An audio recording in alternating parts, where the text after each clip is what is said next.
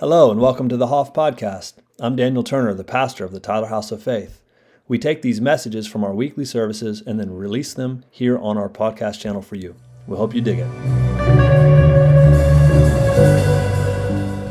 So 2 weeks ago it was that I started a series about our inheritance. I think I'm going to call it the Legacy Series, since I don't ever do series. I was like, well, I'll even name it and everything. And what is the legacy that we have of the family of faith of a house of faith, as Christians, of those who are following the Lord? And so I started with the life of a man named Abram. And I think there's just absolutely so much to see in his life, and I think he's a very crucial and important person for us all to watch his life like a movie. But before we start there, or continue there where we started, I want to read the scripture concerning Abram in Hebrews 11, where it says, "By faith Abraham obeyed when he was called to go out of the place which he would receive as an inheritance, and he went out not knowing where he was going." Funny verse, but it's attributed to him that God came to him and said, "Hey, I've chosen you, and it's time for us to go on a road trip. And so you need to pack up and leave your father's house and everything that is what has become your culture and move forward." And it wasn't like, "All right, cool, where are we going?" It's like, "Well, you'll know when we get there, but I'm just telling you to leave. It's time to go." And there's this aspect of faith that I think is very valuable for even us to see, that God calls him to go somewhere and he doesn't tell him where he's going. He just tells him that it's time for him to go, And there's this faith that he's learning or being introduced to this God who, as we said last week, he becomes known as the God of Abraham. The God of Abraham, Isaac, and Jacob. And God, in a sense, as we've talked about, is literally starting over after Babel. As it says in Deuteronomy 32, that the nations or the world was divided according to the number of the sons of God, or the B'nai Elohim. It's this commentary about what happened in Babel, this major rebellion, where all the languages and cultures and nations of the world came from, and how God, in Genesis 12, right after that story, picked one person to start over. And I'm going to be his God, and I'm going to make a nation out of him.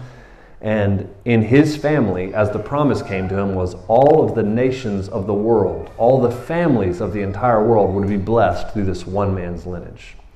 And talk about a promise, man. Talk about a covenant.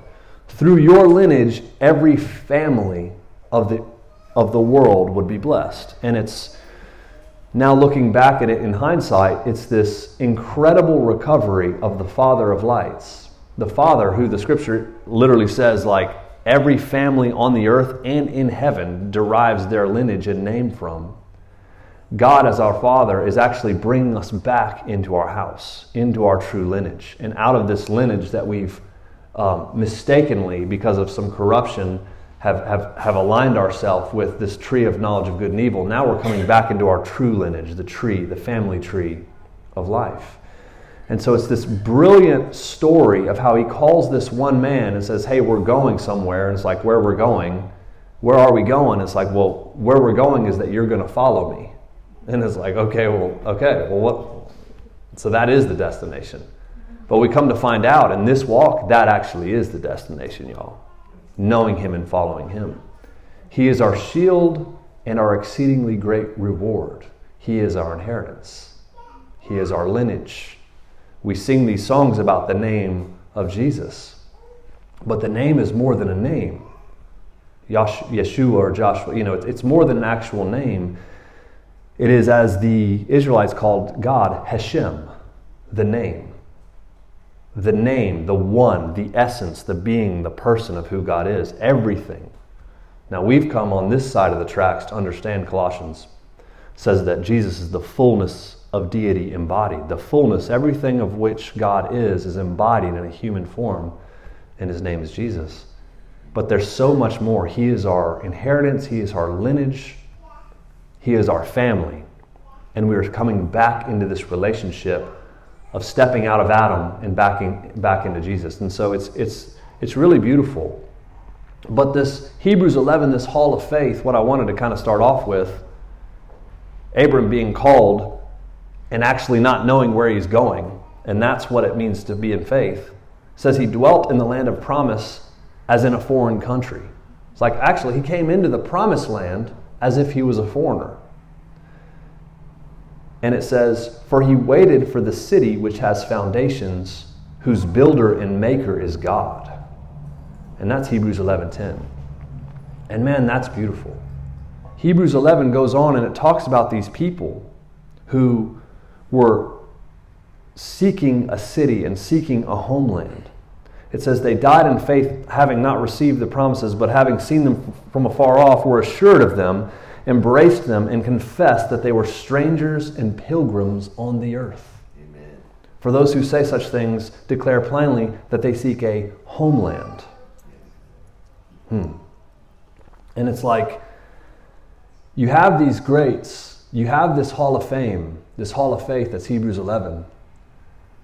And the writer of Hebrews, by the Holy Spirit writing this thing down, is saying the world wasn't even worthy of most of these people.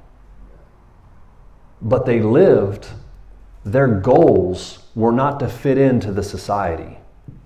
It wasn't the best neighborhoods or country clubs or to make a name for themselves as it was for the people who were building Babel. They were actually seeking something else. A city whose builder and maker was God. It's like, what? They were seeking something heavenly. They were seeking something eternal. They were thinking outside of the frame of this box that we call reality. You know, Hebrews 11 does start with that. It says, by faith, we understand that the worlds were framed by the word of God, so that the things which are seen were not made of things which are visible. That's Hebrews 11:3. By faith, we understand that we're seeking a city whose builder and maker is God, a heavenly place that's more real than this place. And we understand that the world, or this reality, was actually framed in by the Word of God. In other words, it is a lesser dimension than the reality which created it. There's something more real than even what we can see with our natural eyes. That's what Hebrews 11:3 says. That's by faith. That's the understanding that we come into. And see, it's talking about these people that live this way, that something happened to them that they thought, wait a second, it's worth me leaving everything that I've ever known. My family culture, my history, even my family inheritance, because Abram had one. It's worth me leaving all of that because I've met someone and his inheritance is more real than this. It's outside of this, but it is more real than this. It's the Creator. And this is the faith we're called to walk in. We have so many goals in this world. But I promise, if you sat across the table from any of the people that are listed in Hebrews 11, your mind would be challenged. These people did not care about the things that we care about. They did not care about status. They didn't care about how they appeared in society. They don't even care about what people say as success and all these different things, or where they fit in, or what side of the tracks they live on. They were living, as it says, as strangers and pilgrims in this world. It sounds like a Star Wars movie, y'all, or like Lord of the Rings or something. But their hearts were not set on anything in this plastic, temporary reality. They were looking past it into something that was eternal. And that's what it meant to walk in faith. That's what it meant to see past this into where our true inheritance, into where our true lineage comes from. So when God comes to Abram and he says, hey, guess what? It's time to go, leave your father's house. It's like, hey, that's never the way that this thing has been done. That's never the way that's not the right way of the 5-year plan. But he knew something. He said, hey, it's more valuable to follow you, this God who's literally introducing himself to him, than it is to follow the ways of my fathers. And so we have this story. We talked about it last week. I don't even think I'll do much of a recap. When God comes to Genesis 12 and he tells him, get away from your father's house and follow me. Those who curse you, a curse will be upon them, but those who bless you, I will bless. and your family, your lineage will be a blessing over the entire world.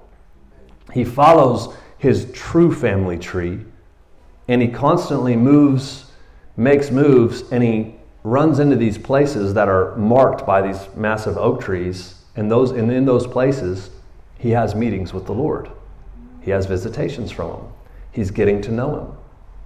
I said I wasn't going to do a recap, and I lied, because now I'm like, a famine arose in the land, and he went to Egypt because he was afraid.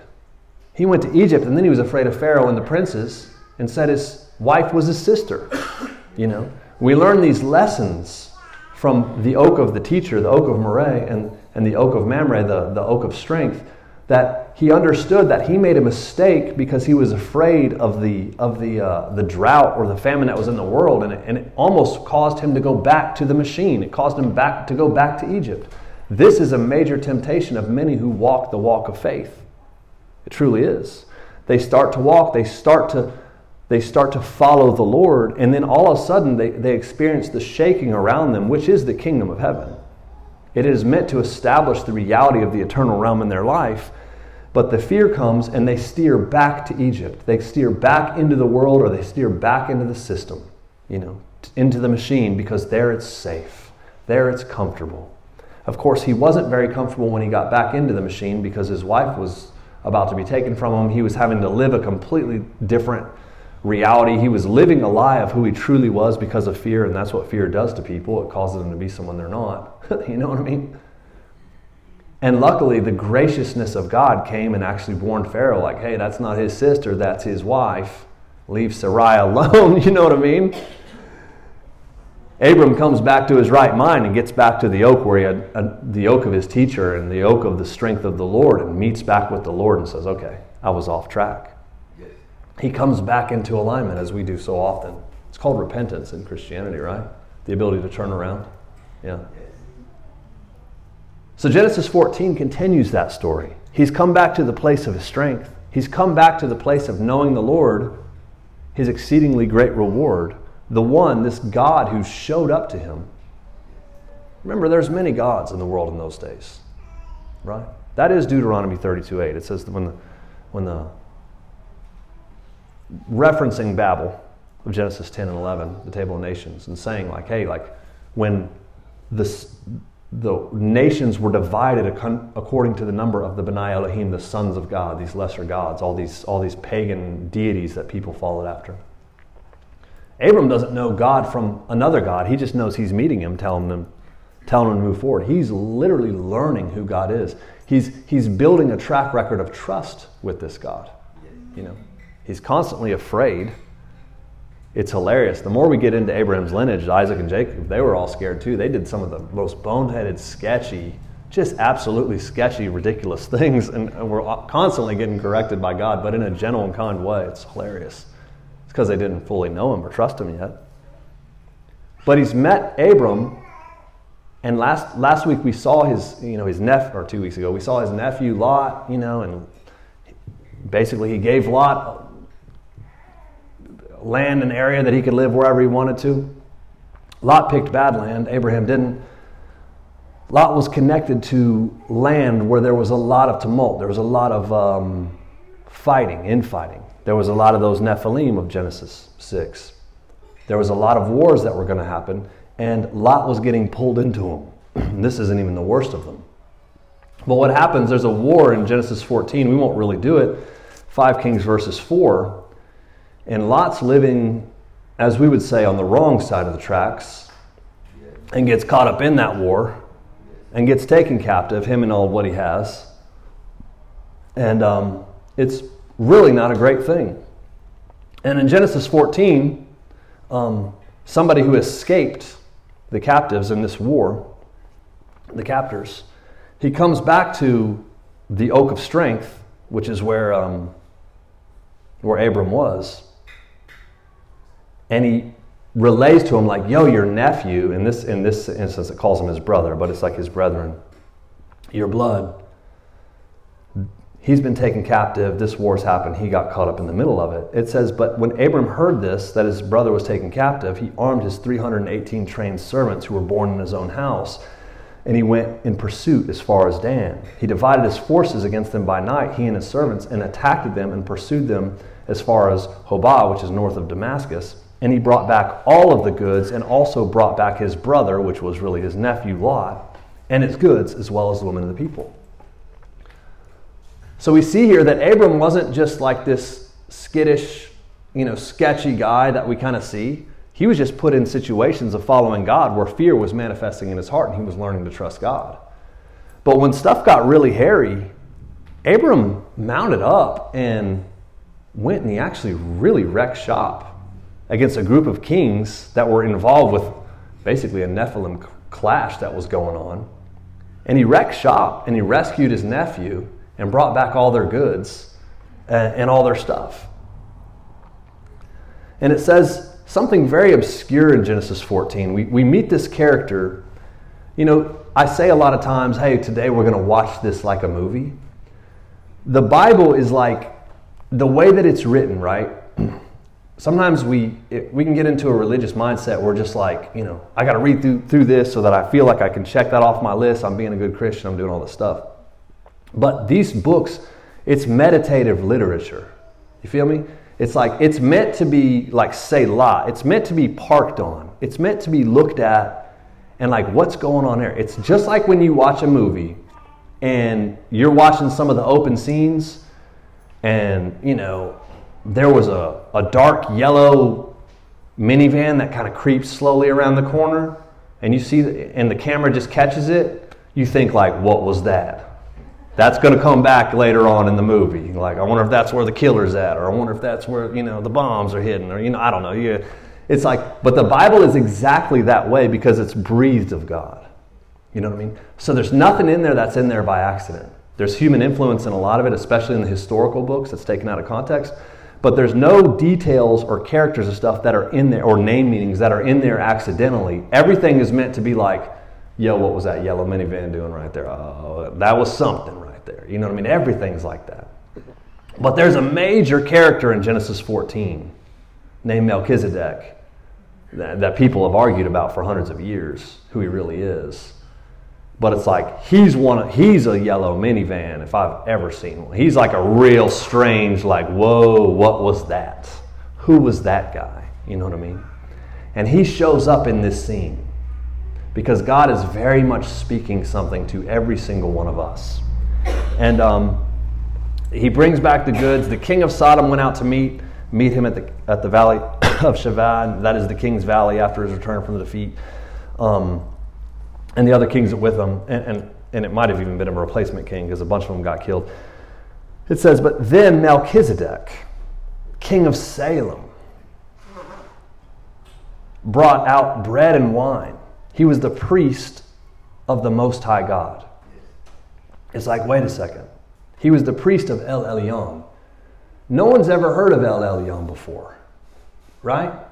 You've got the sons of God, the B'nai Elohim. You have the gods of Babel and Genesis 32 and or Deuteronomy 32. You have the principalities and powers, as Paul calls them, but you've never heard of one God who's like the Most High. He's different than all the other, pagan deities and stuff throughout the Old Testament. It's like you have one called the Most High. He's different than all of them. And we meet this guy named Melchizedek out of the blue randomly after Abram has actually went out and laid his life down for his brother to rescue him, put his stuff on the line in order to rescue his own people. And this Melchizedek, who's the king of Salem, which again is the name of Jerusalem. It's hardly ever used. David used it in Psalm 76. Said, in Judah God is known, his name is great in Israel. His abode has been established in Salem. It's like he's been here. But this is before Jerusalem, what we know of Jerusalem exists. And this is the word for Jerusalem. So it's like Jerusalem, the capital city, the place where Jesus is going to come back. And, it's like, wait a second. And this guy named Melchizedek just shows up and he's a king and he's a priest of the Most High God. It's like, wait a second. God is just, if we're thinking about this through, like watching it like a movie, we're like, well, God has picked one person, Abram, and he says, I'm going to make a nation out of him. The other gods make nations out of your people. I'm going to make a nation out of my guy. I'm the God of Abraham and Isaac and Jacob, his lineage and his people. And become, Jacob ends up being named Israel, and Israel becomes the people of God and all these things. But there's somebody in Jerusalem already who's a priest and a king simultaneously. You can't do both of those. Well, Melchizedek did. And he's living in this role that his name means King of Righteousness. There's all these little hints about this guy. See, and you're like, well, what are you? You're the King of Righteousness and you're the King of Peace of Jerusalem, of Salem. And he shows up and he blesses Abram for what he's just done. So this guy, this physical person shows up, this king that's like, who's this territory? Where's Jerusalem? Like, how's this even a place yet? It's Mount Zion, It's the prime location. And he blesses Abram, God of the Most High. I bless you. Blessed be Abram of El Elyon, possessor of heaven and earth. And blessed be El Elyon, the God Most High, who's delivered your enemies into your hand. And then it says, and Abram gave him a tithe of 10% of all that he had, which is like, what is even that about? So then you have Abram giving him 10% of all of his stuff, almost as if he's yielding to this guy who is, we don't even know who this is. And he's this priest king that shows up on the scene. Of course, Sodom says to Abraham, give me the people and take the goods for yourself. But Abram says to Sodom, like, hey, I've raised my hand to the Lord, God Most High, the possessor of heaven and earth. So now he's calling him El Elyon. He's learning about who God is, that I will take nothing from a thread to a sandal strap of all that I will take nothing that is yours, lest you should say I made Abram rich. Only what the young men have eaten and the portion of the men that are with me. And it's like, you see this contrast of the God of basically Babylon, basically the machine, the God of Sodom, the God of the worldly way of things. And that king is like, hey, give to me.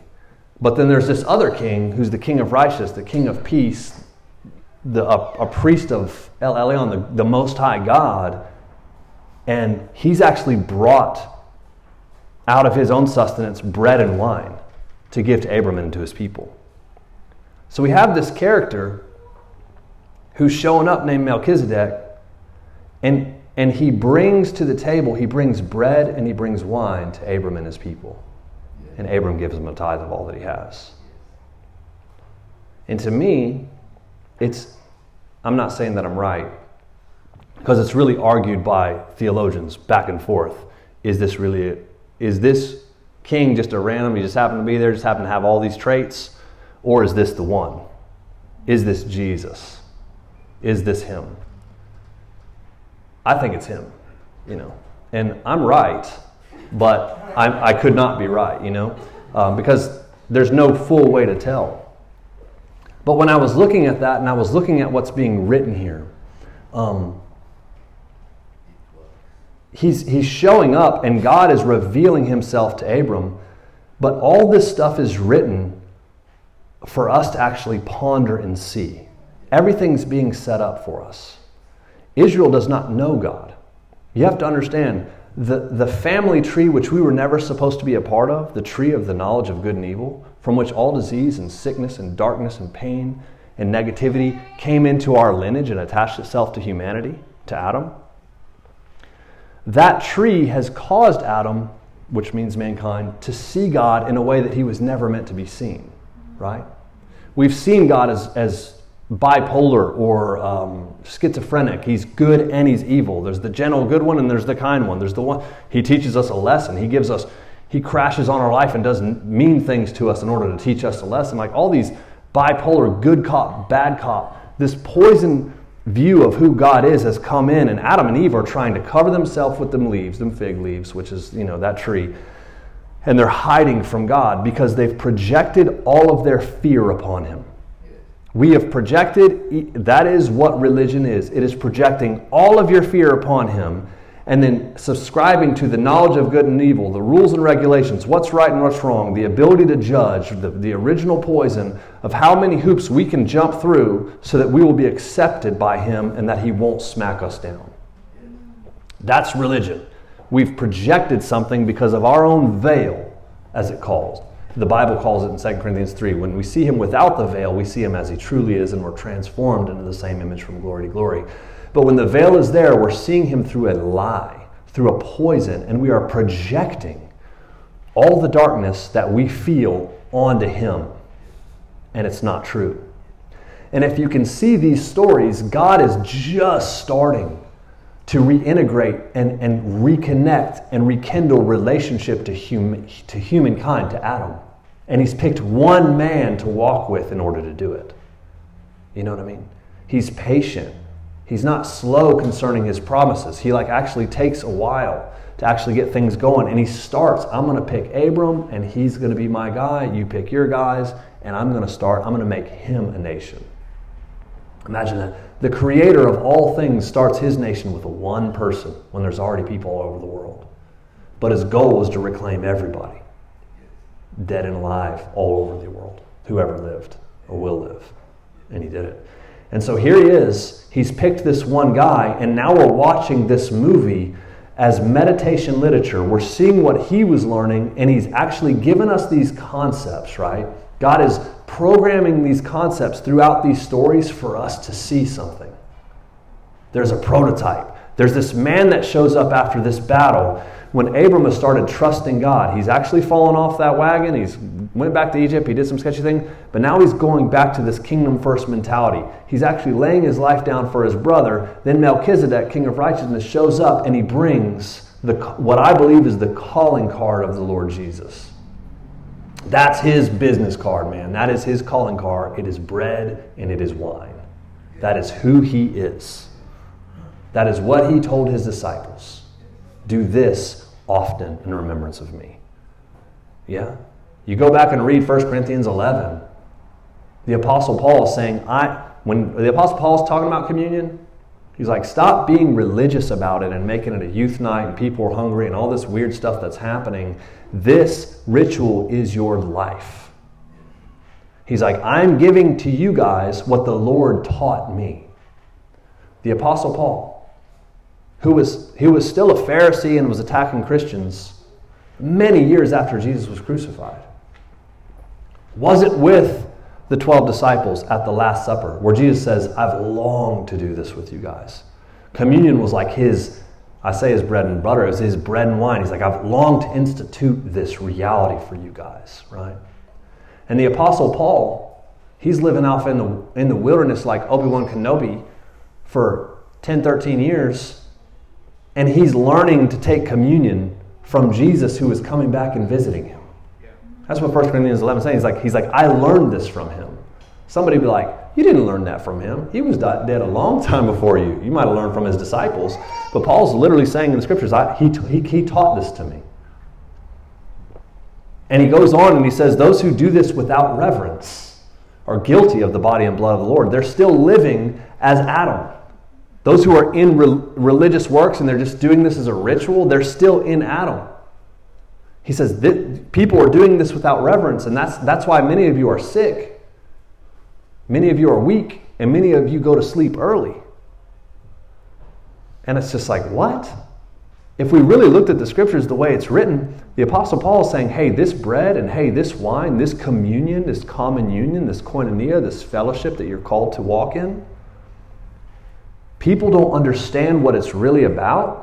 And because of that, people get sick, people die early, and people are weak in their flesh, in their body. It's like, what? What do you mean? Is it magical? Is the bread magical? Should we bow to it like our Catholic brothers do? You know, I love that they have reverence for it, to be honest. I love that. I mean, I'm obviously not Catholic. But it's like, it's cool that there's some reverence there, but he's saying like literally, it's not about the bread and the wine, it's about the body that was broken for you and the blood which was shed in the new covenant. When you do this in remembrance of me, you're remembering who you are and you're stepping into your true lineage. Everything that Jesus paid for us to have is supposed to be ours. Everything that we inherited through the lineage of the fall, through Adam, through the tree of the knowledge of good and evil, He's given us what's called repentance and remission of sins, to where you can repent, turn from that, and the remission of sins is as if it has no right to contact us, to connect to our bodies and to our flesh and to our mind. In the Bible, man, it's pretty offensive when you think about it, and controversial, because it's like, hey, I'm not experiencing this in my life. I'm having hiccups, or I'm having battles and wars over this stuff. But you have these other writers like James, Jesus' little half-brother, that's saying, hey, like, count it all joy when you experience various trials, knowing that it's the testing of your faith to produce perseverance. Like, everything that contradicts the truth of the Scriptures and the bread and the wine that is this communion, that the blood of Jesus cleanses you and separates you from the effects and the inheritance of the fall. If you're not living that truth, it's okay. Count it all joy that you're experiencing the pressure of that reality, but don't give up. You feel me? It's like, don't come unglued from this truth. It's producing perseverance. Like, lock into that which is truth, and it will manifest in your life. And so here we have Jesus. I mean, you think about this, right? The calling card. Luke 24. Jesus, after he was crucified, he's walking with those disciples on the road to Emmaus. Remember that story? Jesus is crucified. He's resurrected 3 days later. And there's a couple guys walking kind of like Boudet, that's Cajun. How do you say it? They're kind of like, what's Texas? They're kind of butthurt, I guess. They're kind of just worn out, like, they're just disappointed. That's the right way to say it. They're disappointed. The cross, like, we thought he was the one. We thought he was going to restore Israel. We thought all these things. And they're being negative. And Jesus literally walks up to them in Luke 24 while they're walking on this journey. He says, what are you guys talking about? Which I absolutely love that. It was Jesus, and they couldn't recognize him even though they used to live with him. So he came in a form that they weren't used to seeing him as. Their eyes were restrained. And they said, well, he's like, what are you guys talking about? Well, there's this guy named Jesus. They crucified him. It was terrible. We thought he was the one. We thought we had all these big hopes. And so this stranger, air quotes, that just shows up out of the blue that they don't recognize in Luke 24, starts talking to them like, wasn't it necessary? Didn't the Scriptures say that it was necessary for the Christ to suffer and to die and be raised back up? Like, hey, have you ever read Isaiah 45? Have you ever read Isaiah 54? Have you ever thought about 59? And have you ever, he starts like, from the Scriptures, kind of give them like, isn't that what this whole thing was about, guys? And they're like, wow. So they get to the place where they were going to stop in Luke 24.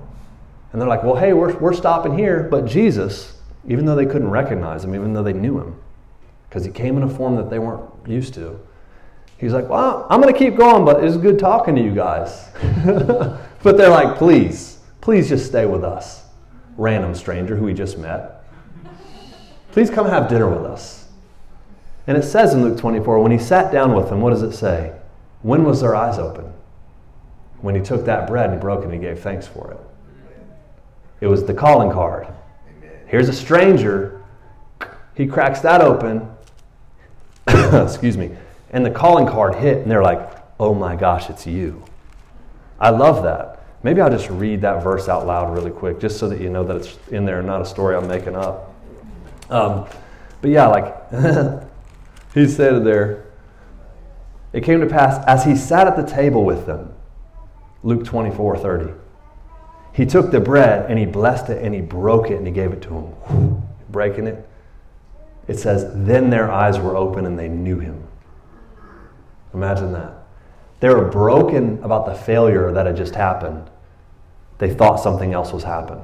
Then he shows up. Isn't it written that Christ was going to have to suffer these things and enter into this glorious state? And they're like, man, golly, I wish somebody would talk to us. Come eat dinner with us. He breaks that thing. It's like, oh, it's you. And he vanished right then. Isn't it interesting how the Lord, he came with a mission even for those guys. It was like, he wanted them to see who he was and for it to click. And once it clicked, time to go. Do you think, it says that he was anointed with the oil of gladness above all of his brethren. But he was a man of many sorrows. Like, yeah, he suffered, man. But he also had joy. Amen. Above all of his fellows. So he was happy.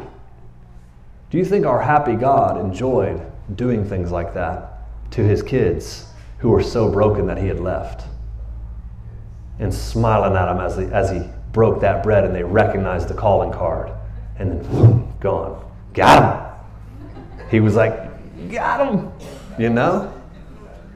And they rose up that very hour and they went to tell Simon and the boys, like, Peter, listen, we saw him, and like he'd already come back to the girls. It's a great story. Let's not go. But, the calling card of communion is about the complete and total restoration of all things. It's not a religious ritual. It is our ritual in Christianity. But to have reverence for it means that we understand it is his calling card. And whether you believe that Melchizedek was Jesus incarnate, showing up in this experience to Abram or not, God was articulating something for us to see. He was giving us this understanding, like this, what's called a kingdom of priests. That's what Israel's called to be. Of course, everybody was scared of God, so it's like, no, Moses, you do it. And Moses was like, I stutter. So I was like, all right, pick your brother Aaron. It's just like, but that we were all called to step into this relationship to God, this peculiar people. That's a kingdom of priests. It is, it's like some Jedi stuff. I can't help to say that. I know it's immature kind of, but I think it's the best analogy you can find with that stuff. It's like we were all called to know him, this Jeremiah 31:33. You won't tell anybody to know God. Everyone will know him. Everyone will have this opportunity, this new covenant of the Spirit of God. It is going to be people that are training and equipping this church, this ecclesia, this group, this people that are walking in communion and fellowship, which is the same word as that ritual. And they've come to agreement of like, hey, there's a purpose of this reality. We're seeking something that is heavenly to be manifested into the earth, right? It's what he said, on this rock I will build my church, the gates of hell won't prevail against it. Matthew 16, it's like there's this mission-minded people that come and they walk in this life of taking communion, of taking every thought captive, of taking everything that's not supposed to be in our lineage. It's just like, how extreme do we get if we get, maybe it's a bad diagnosis or whatever, it's like boom, things get real and we're like, that's not supposed to be in my life. But imagine having that same level of vigilance to taking every thought captive that's not supposed to be in our brain. There's a discipline that is in this walk of the kings and the priests, of the followers of the Lord.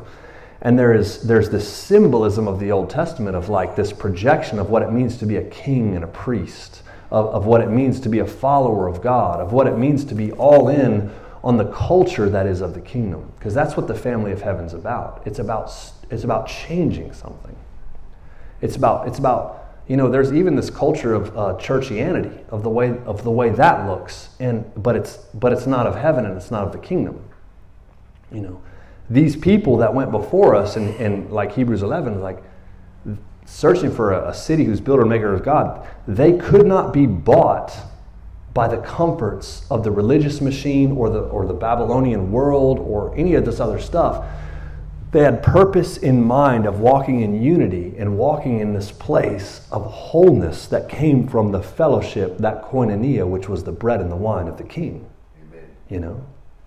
And we see these things like, I'll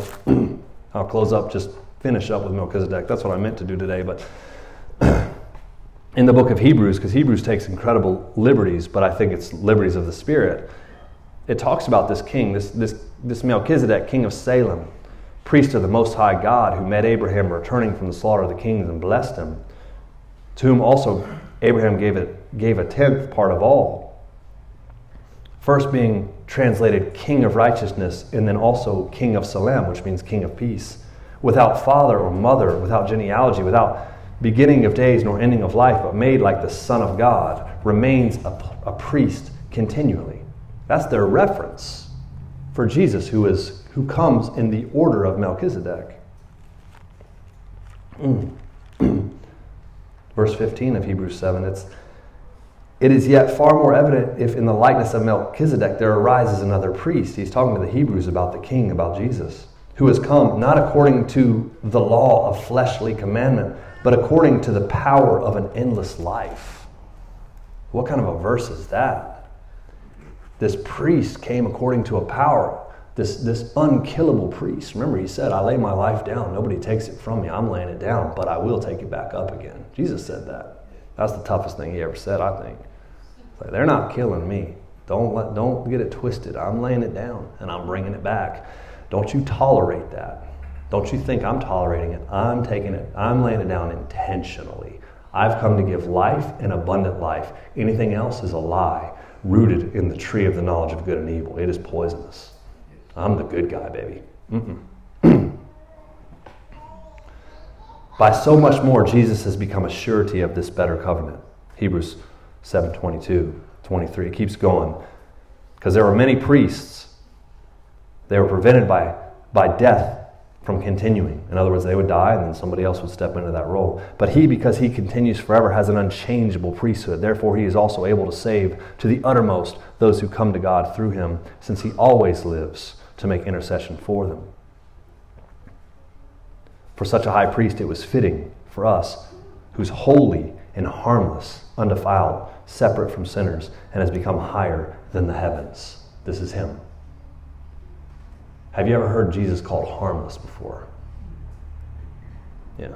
He is holy and he is harmless, undefiled, separate from sinners. That's beautiful. What did he say? Come to me, everybody who's weary and heavy laden, I'll give you rest. You'll find rest for your souls, because I am gentle. That's harmless. I am gentle. Yeah. I am gentle and I am humble, lowly in heart. He's humble and he's harmless. You don't have to be afraid of me. That's what he's saying. You'll find rest for your souls. My yoke is easy. My burden is light. This is the King of righteousness, the King of peace. This is the King of your inheritance. This is our family tree. This is Jesus. I'm not saying Melchizedek's Jesus, although I think quite probably that was him. He is the angel of the Lord, the embodiment of Yahweh. But there's no way to know that for absolute certain. But boy, if anybody had the calling card of Jesus, that bread and wine, it was Melchizedek. It was interesting. You know, we talk about the Dead Sea Scrolls sometimes. That's really done wonders for confirming a lot of the translation, the Septuagint stuff of the Bible, and the way that stuff was written. And it was so good for the scriptures, you know. But there's some books there, the books of the giants, the books of Enoch, and all these things. There's one called 11Q Melchizedek, and it talks about Melchizedek, and they considered Melchizedek to be an angelic divine figure that was appointed by God to judge the unrighteousness at the end of days. Like, so there's writings in the old Hebrew writings that were found in the Dead Sea Scrolls that they're thinking like, and this is before Jesus' time, that those things were written by Jews. But even they were like hip to like, that ain't normal. That ain't one of us just normal. Melchizedek's something. There's something there. That yellow minivan with the sticker on the back, you know what I mean? And like that's, I'm watching that. You know, they were already hip to something happening there. So he meets him. He receives the calling card. And I will legitimately close with this. It says, after these things, Genesis 15. The word of the Lord came to Abram in a vision. And again, this is the first time that's ever written in the Bible. The way that's worded. The way John talked about Jesus in John 1. In the beginning was the Word. And the Word was with God, but the Word was God. Yeah. That's the first time that's ever written, that the word of the Lord came to someone. You know, and then obviously after this you see it all the time, different prophets, you know, and you know, Samuel, the word of the Lord came and he stood and called out to Samuel, like, the word of the Lord has feet. And it's like, yeah, it's like an understanding of a concept of the embodiment. The word of the Lord was the embodiment of Yahweh, which we know who that is, Jesus, because John tells us. But it says, after these things, after communion, after he stepped more into his true inheritance with this king, under this alignment of this priest and king. Also, do you understand, like the king priest, like that's Adam's role. That was Adam's role first in Eden before he dropped it. That's the role of humanity, the king priest, the representatives of God. Yeah. After these things, the word of the Lord came to Abram and said, don't be afraid. It's interesting. That's always the word. Don't let fear steer you in your identity into somebody who you're not. Don't be afraid, Abram. I am your shield, your exceedingly great reward. I'm the one who guards you. You don't need to be afraid. I'm with you. To which Abram's like, man, I'm old and I don't have kids. You've given me no offspring. How am I supposed to be a great nation and all this stuff? And the Lord brings him out. It says, the word of the Lord came to him saying, you're not going to have an heir in your house from one of your servants. It will actually come from your own body. And in verse 5 he says, he brought him outside and said, look towards heaven and count the stars if you're able to number them. And he said to him, so shall your descendants be. And he believed the Lord, and he accounted it to him for righteousness. And it's like, I love that. Abram's thinking a certain way. I've called you to be a nation. I've called you to be a blessing to the families of all the earth for all time. All these different things. Like, dude, I'm old and I don't even have kids. And it says the word of the Lord who came to him walks him outside, takes him outside. So it's like, if we could see this movie, what does this even look like? Does he say, hey, come here, stand up out of your tent, follow me? And he literally walks him outside, and he says, look up to heaven, count the stars if you're even able. It's like look at this stuff, man. Check out this immeasurable scope. You know what I mean? Look outside of the frame of this plastic world. You know what I mean? I remember I really suffered from OCD when I was younger, even when I was older. And just that kind of tension and anxiety and stuff. And I remember the night that I had a breakthrough of it was when I was taking trash out and I walk outside of my driveway. This is quite a while back, and I looked up at the stars. And there's something about getting outside and just breathing and just looking up and connecting to the Lord. And he spoke directly into me about my lineage, just like he was doing Abraham here, or Abram at this time. He didn't have the H in his name yet. But there's something that I feel like God wants for his people. And it's like, get outside and look up into the heavens, look up into the stars, and understand the purpose and destiny, the scope of this thing is so much bigger than you've ever realized. You know what I mean? It's way bigger. It's far larger. And it's like, I understand the religious machine tries to keep people busy and engaged and involved and constantly running programs and this and that, And I also think it's beautiful that so many people kind of unplugging from that way of thinking and realizing like, hey, God's not mad at me. I don't have hoops to jump through constantly in order to be pleasing to him. I don't have to just constantly be hustling to be driven in order to be accepted by him and all these things. But I think there's another lane that's a balance that's neither one of those lanes, and it's the fear of the Lord. And it's somebody who becomes so obsessed and even inspired with the plans and purposes of the kingdom, that their drive isn't a drive to try to do everything right in order to be accepted, or to not be rejected by God, or to be a good Christian. It's like they become like those people of Hebrews 11, where it's like they are so inspired to follow the Lord that they become, even as Taylor said in the message last week, completely wholehearted in their devotion. They actually show up out of wholeheartedness and follow through and connection, because it's like, wait, we have a play in this, our Father, our inheritance, the kingdom come. We have a play in building and establishing the reality of heaven on this earth. And that, to me, it makes my whole life tick, but it's inspiring. And it causes the mind to be open and to see things in a different way. All these prophetic experiences, all these things that Abram had, and everybody that's followed him, myself included, it's like they come from a heart that's like all the way in, wholeheartedly devoted to God. That's how this whole thing starts, man. This whole thing starts, the flood, and then Noah, and then Babel, and all these rebellions. There was always one. Look at Genesis 5 and 6. Like there was one, there was Enoch. He was wholeheartedly, he was all the way in. He was obsessed with God. He was so in love with God that he was filled with heaven in his heart and his mind. And it says God took him. He entered into the cross of Jesus Christ because he was such a wholehearted follow-through of God. The scripture says that he was seventh from Adam, and he lived 365 years. 7 days a week, 365 days a year. He embodied what it meant to be all the way about the kingdom in heaven and of his purposes, And so here you have all that stuff gets started and stirred in this book of Genesis and this interesting lineage. And now here we are seeing it and seeing what it looks like, where it says in Romans 15, these things happen for us to see, to learn from, So maybe that'll be the homework for the week. Go outside, look at some stars, and connect to the Lord.